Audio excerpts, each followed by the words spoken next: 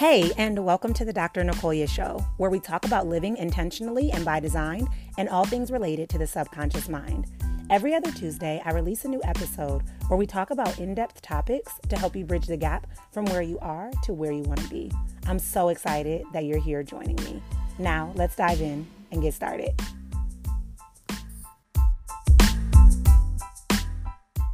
One of the biggest blocks that I had in the early stages of my business was creating content.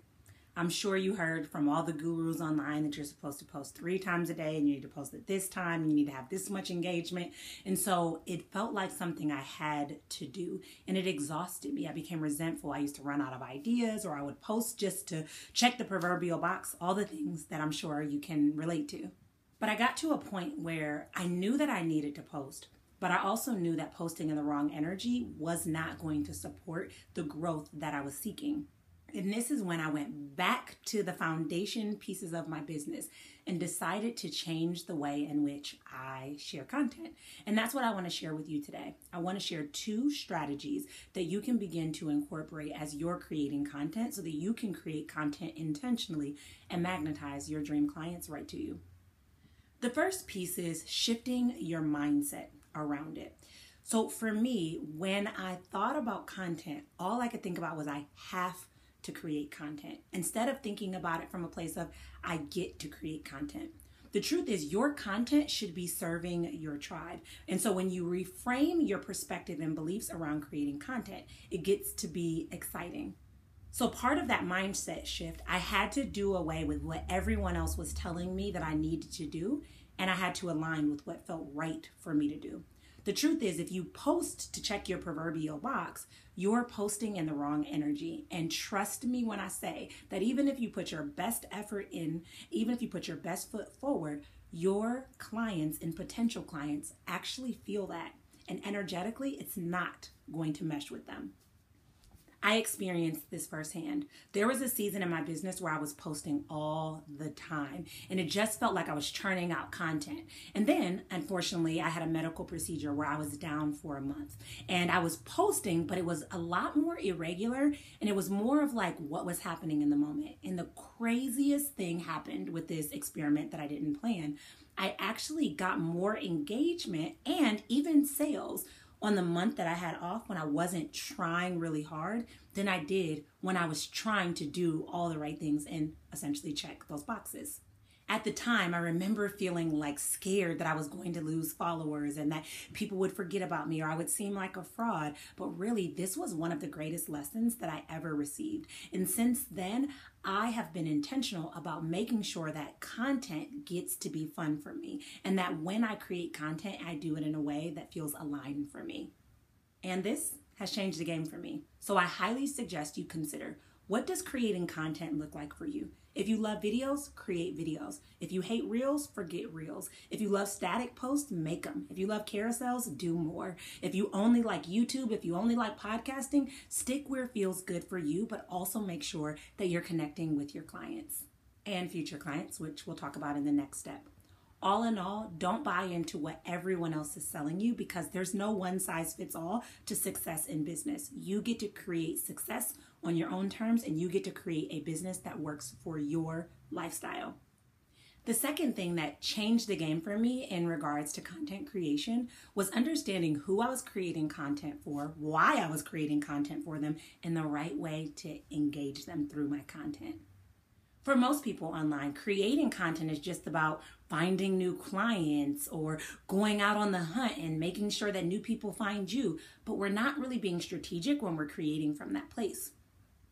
So I went back and I considered who engages with my content the most. And the people that engage with my content the most are my current clients, the clients that are like aspiring and on the verge of becoming my clients, and those that are new in my space.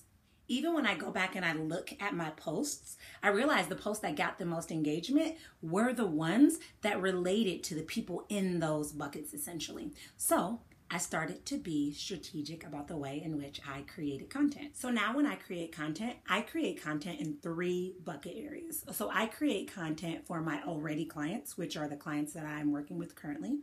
I create content for my almost clients. So these are the clients that are on the fence and almost ready to step over and work with me. And then I create content for my aspiring clients, which are essentially the future clients that will come into my space and be engaged with all of the content that I have. Using this approach has changed the game for me with content creation. For one, it's allowed me to put myself in the shoes of these different people. So what would my aspiring clients want to know or need to know from me when coming in to my social media sites, right? What would my current clients need to know that keeps them engaged, keeps them hooked, and continues their learning? What would my almost clients need to hear or see that would tip them just in that right direction in a way that feels aligned, like it's the next best step for them to take? This perspective has been a game changer for me because it's allowed me to talk directly to them. And when I talk directly to them, it feels personal, it feels relatable, and it creates this magnetizing effect where my clients can come straight to me. So when you're creating content moving forward, I challenge you to really consider that you get to create content. You get to showcase your voice and have an impact simply through your posts or through your videos.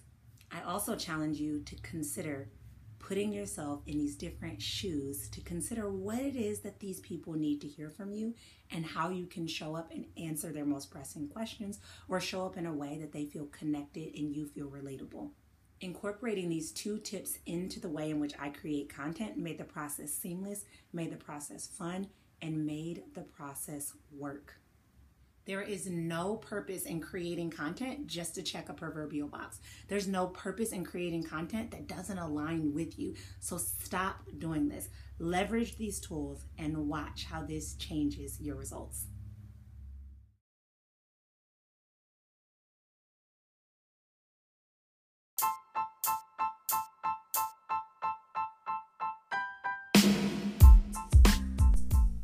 Thank you for tuning in to the Dr. Nicolia Show today.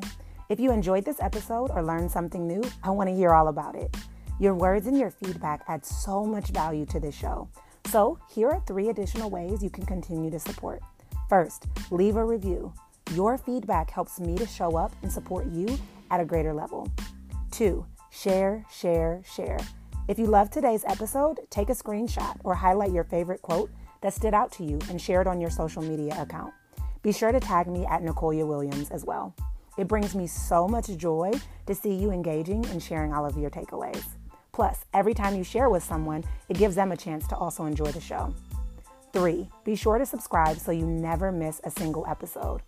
For now, that's all I have. I'll see you on the next episode of the Dr. Nicolia Show.